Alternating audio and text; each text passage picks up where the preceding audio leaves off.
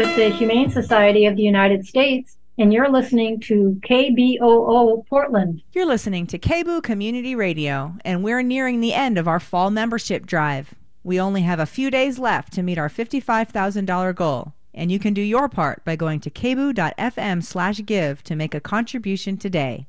All donations will be matched up to $14,000 thanks to a generous group of donors. KBOO's independent programming is only possible with your support.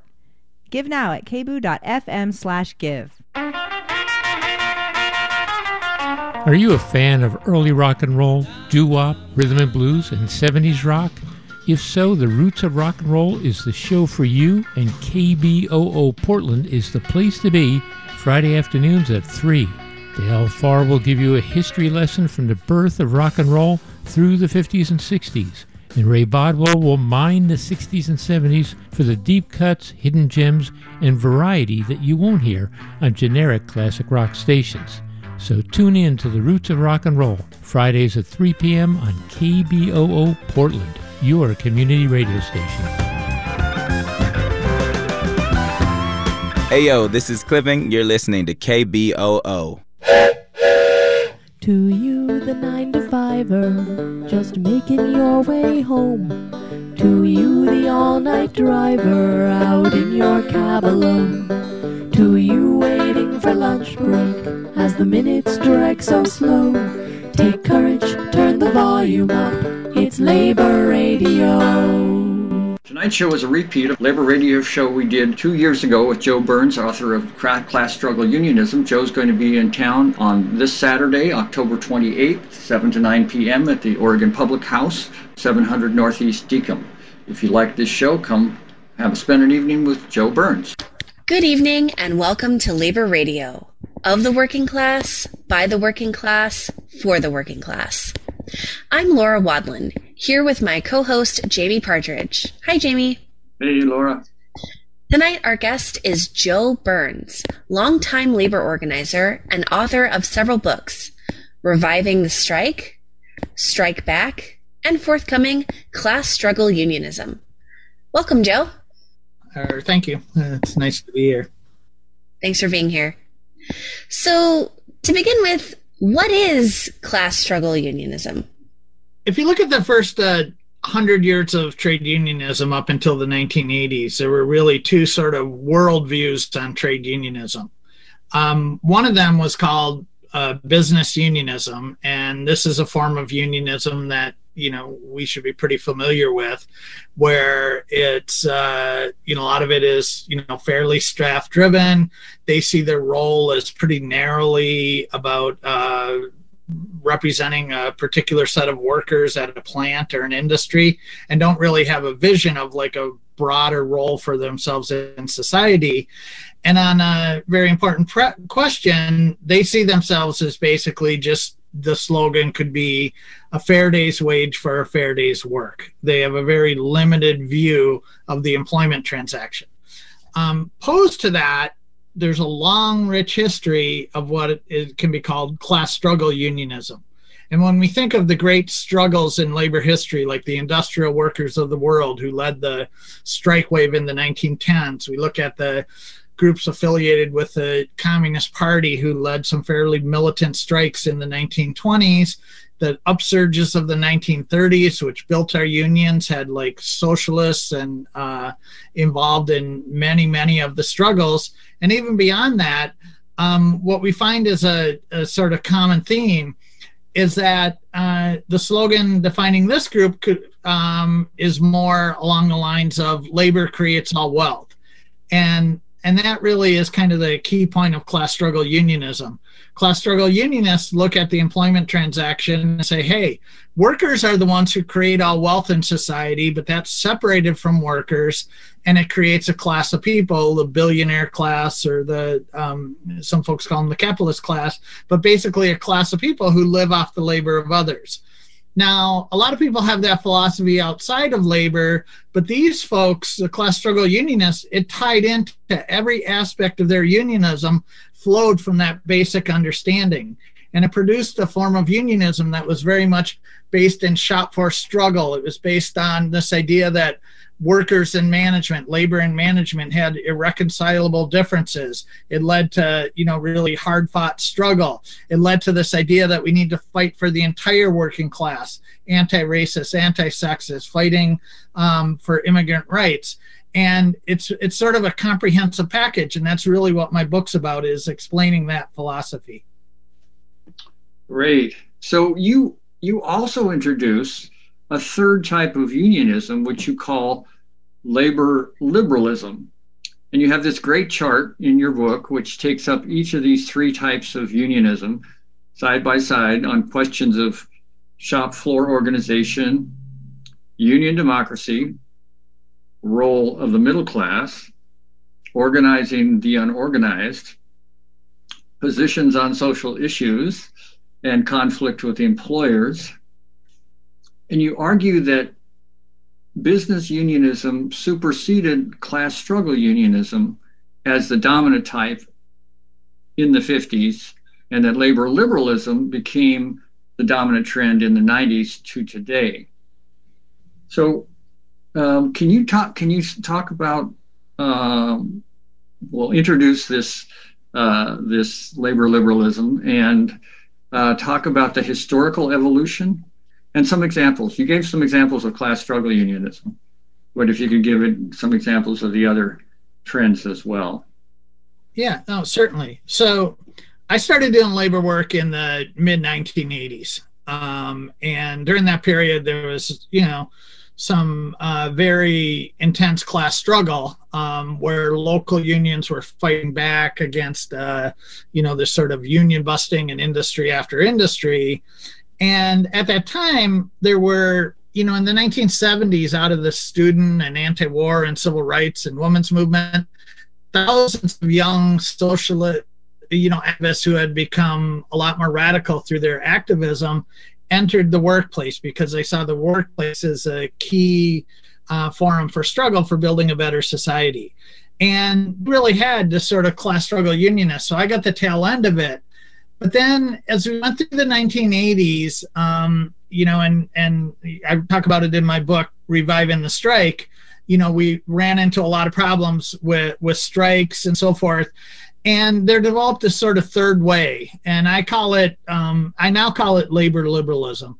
And what this is it is this sort of middle path where folks, rather than the sort of sharp class-on-class struggle that these sort of bitter strikes were producing, they said that there was a different way, that we could start, going away from the workplace, doing, community outreach. We could do corporate campaigns, which was a way of, avoiding these sort of open-ended strikes. They had a lot of other tactics that they said we could do. But in the process, what happened is they went further and further from the workplace and really started to develop a distinct form of unionism, which lost a lot of the key features of class struggle unionism. Might help to give a couple examples. So, in the 1990s, there was what was called the organizing approach. John Sweeney became the president of the AFL-CIO. You had Andy Stern leading the Service Employees International Union.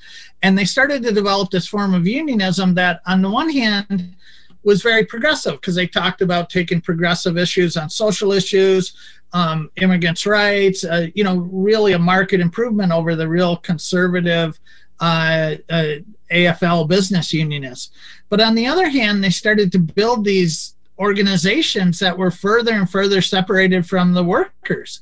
They created these huge mega locals and in many ways became less democratic than even the business unions. They started to develop these initiatives that, veered away from traditional unionism. So started putting effort into efforts like the Fight for 15, which on the one hand, it's good because it's taking on an industry approach. But the problem is, unlike traditional unionism and class struggle unionism, which are sort of rooted among groups of workers, and when you call strikes, they're real strikes. And we're seeing that in recent, with these production workers striking over the last years, they're markedly different than these sort of media spectacles where they would call a nationwide strike of McDonald's and maybe have a handful of fired workers striking, but it wasn't really a strike. So it became very, very different from what traditional unions look like in a whole host of areas. And that's why I've kind of, and they really gained a lot of influence in the labor movement and even on the labor left. I'm arguing that, while they had a lot of good things that they did, they had a lot of bad things, and it's time to return more towards the traditional class struggle unionism, because that's really the only hope for the working class.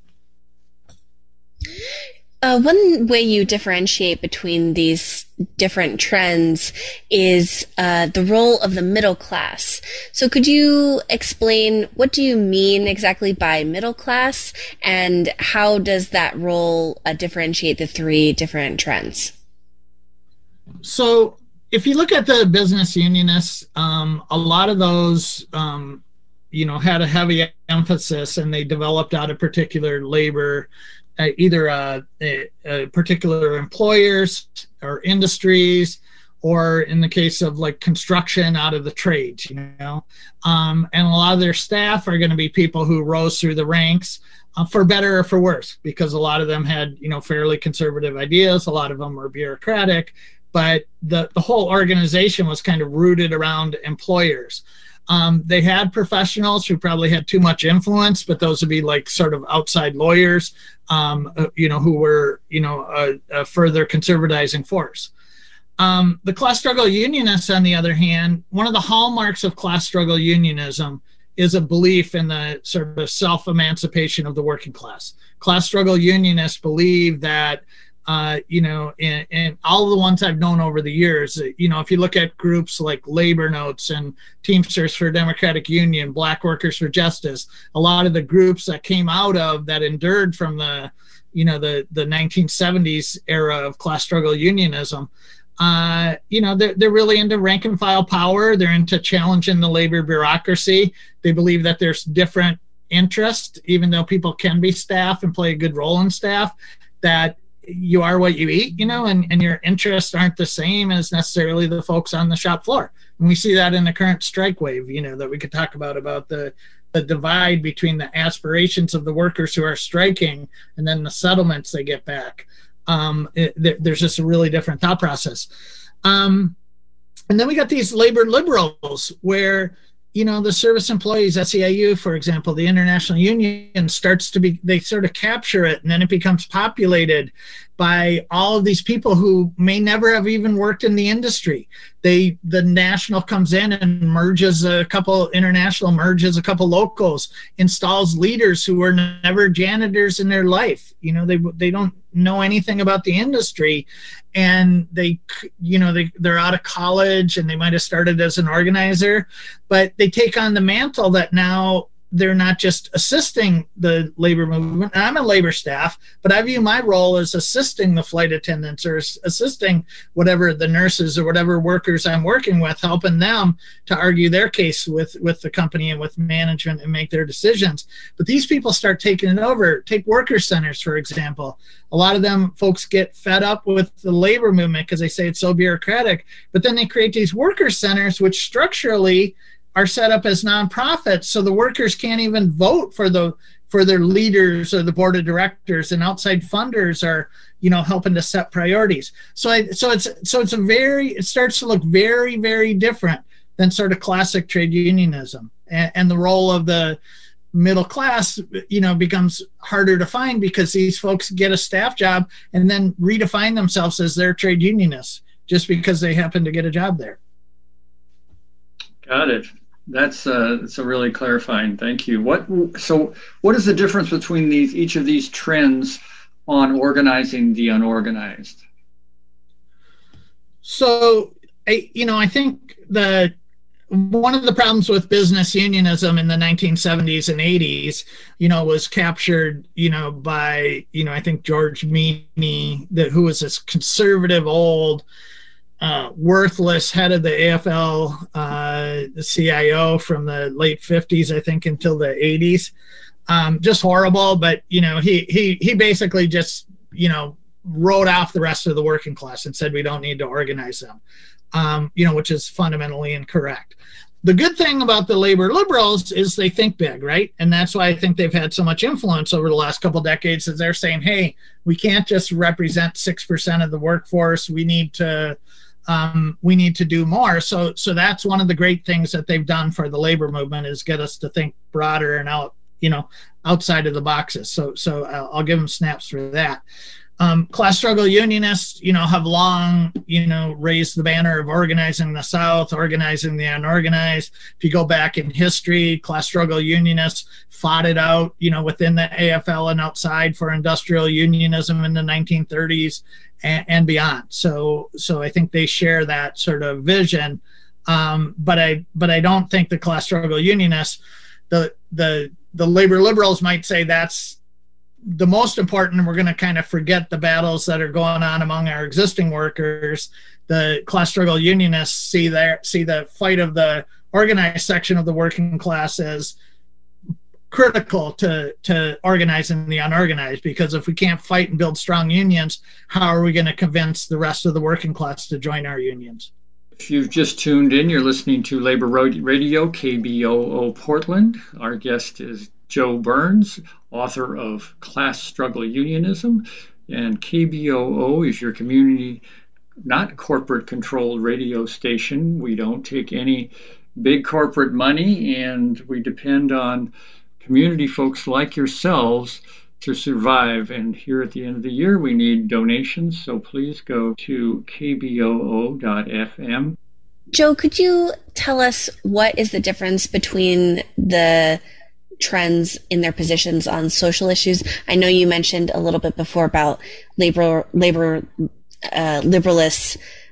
taking more liberal positions on social issues, but what about the other two trends? I look at, in the 1980s, the business unionists were absolutely horrible on a whole range of issues. They were anti-immigrant. Their response to the, sort of crisis in the auto industry in the early 1980s was to, get a bunch of union people up and destroy Toyotas on camera. That was it was this anti-immigrant, anti-foreign, really backwards viewpoints that was expressed legislatively as well. So the good thing about the, sort of trend of labor liberalism is you start advancing a whole set of ideas that are different, and, more progressive in terms of representing the entire class. What I like to say, and a lot of them call themselves social unionists, they would say that we're social unionists. I think in the book I say, that piece of it's good, and I say all class struggle unionists are social unionists. We all believe in fighting for the entire working class, but not all social unionists are class struggle unionists, meaning a lot of the social unionists forget about the sort of class on class struggle, the us and them versus them and us features of class struggle unionism, and end up kind of drifting into being more like an advocacy group tied into the edges of the Democratic Party. So a lot of their strike action isn't really to win strikes for workers. It's to help pass legislation, whether it's the fight for 15 or raising the minimum wage or whatever it is. And so even though they're progressive, they miss out on some of the other aspects. Well, so this brings in, and the emphasis on legislation brings in the question about conflict with employers and how the difference between the different trends, particularly labor liberalism and class struggle unionism, on conflict with employers. Maybe you could say a little bit about some examples, particularly emphasizing, I would say, SEIU. But So if you look at, just real briefly on class struggle unionism and business unionism, there's a good book by Tony Gilpin, The Long Deep Grudge, about the Farm Implement Union, which kind of details the different approaches in the early 1950s between Walter Reuther's UAW and the FE, which was one of the left-led unions. and on the shop floor, just the sort of vicious fights that the left-led FE union was fighting, and how they got attacked by the government and the UAW for doing that. But that's really sort of the legacy of the class struggle unionists. You flip forward a few decades, and you start running into, SEIU, who in the 90s, everyone thought they were so progressive. Like, it was like they had their purple jackets and they were leading the way, and it was, they had a lot of activism. So there's a lot of excitement around it. The New Voices gets in the AFL. Everyone thinks it's a new day, except some of us. I didn't. But,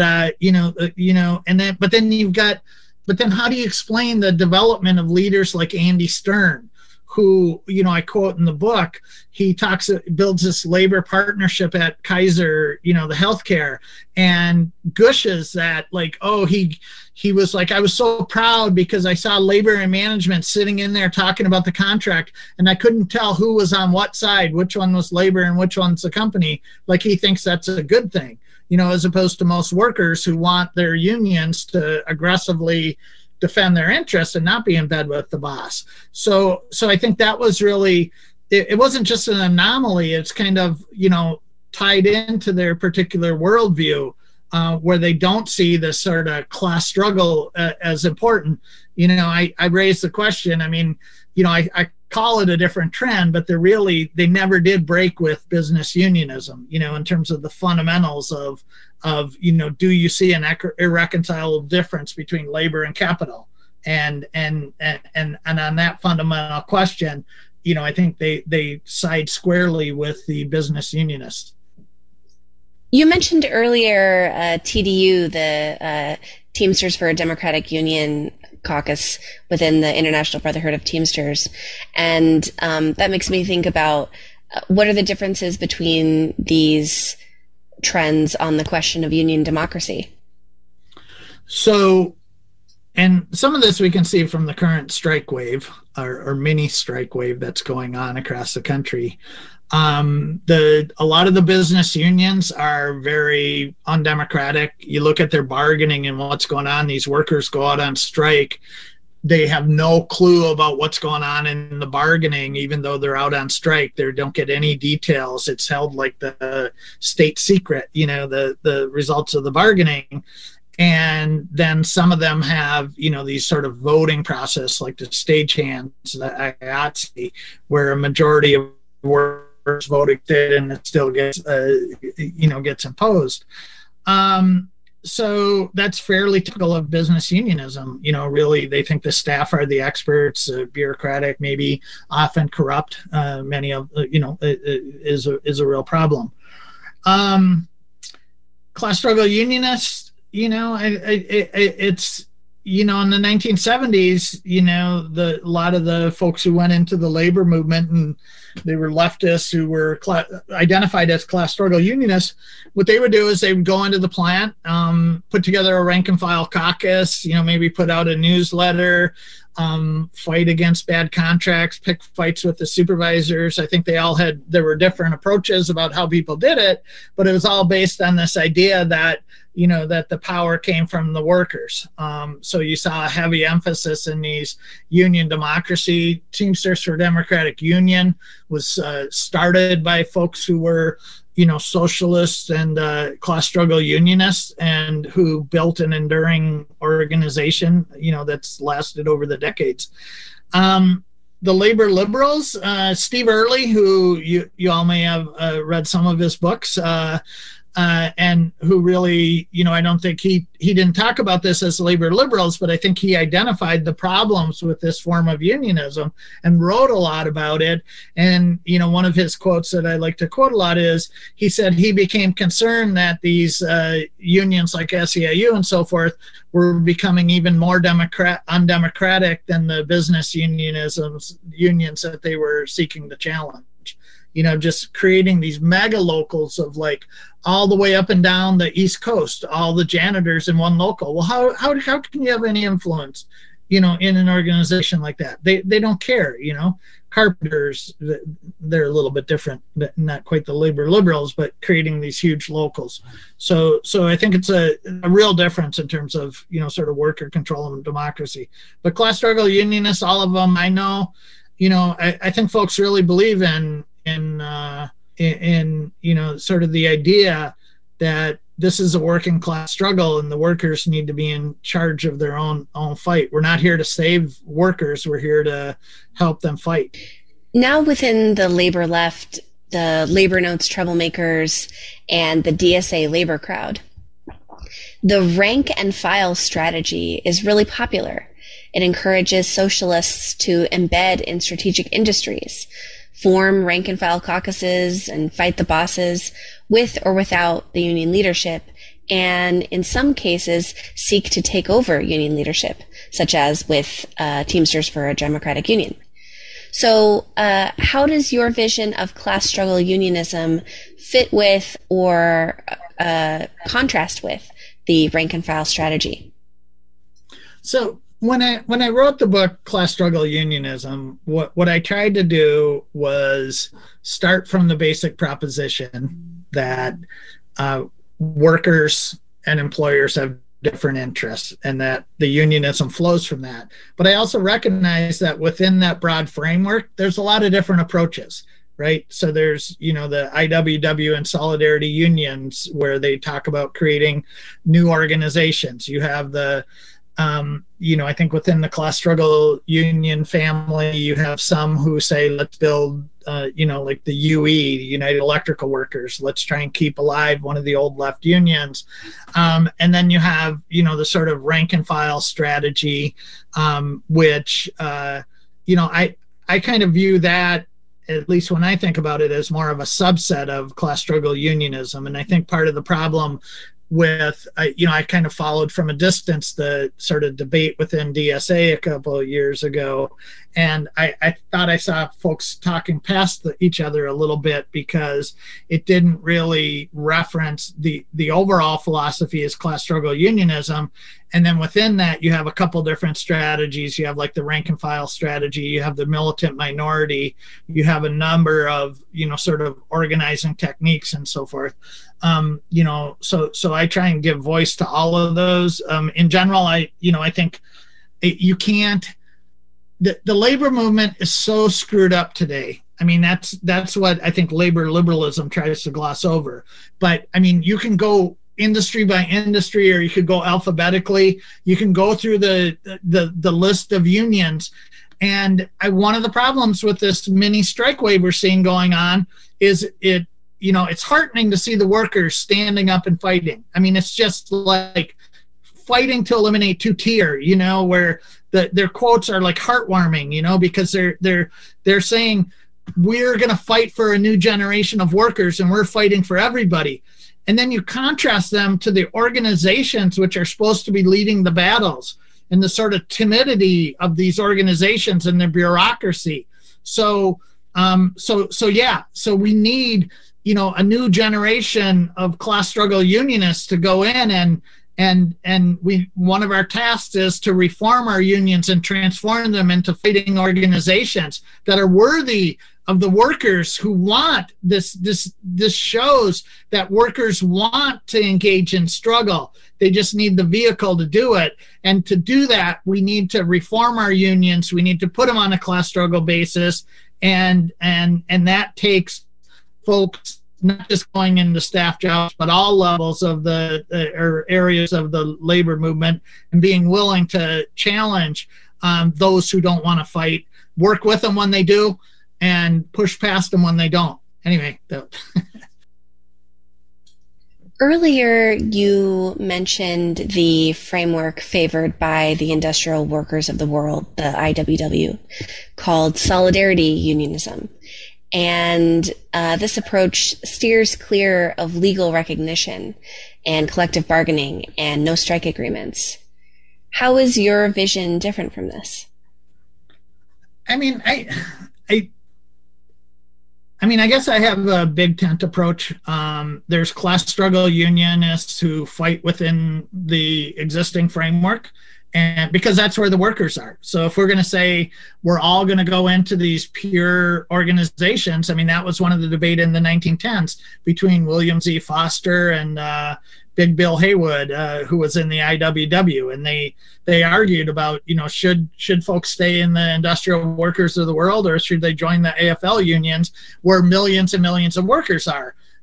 Part of the problem is if you stay in these sort of isolated organizations, just think if you were a John Deere factory worker and you could help lead, from the rank and file, like what your influence would be. So I'm friendly with the idea of solidarity unionism. I think that the piece that I like about it is they're thinking outside of the conventions of trade unionism. I think one of the key points is you cannot have class struggle unionism if you don't have class struggle tactics.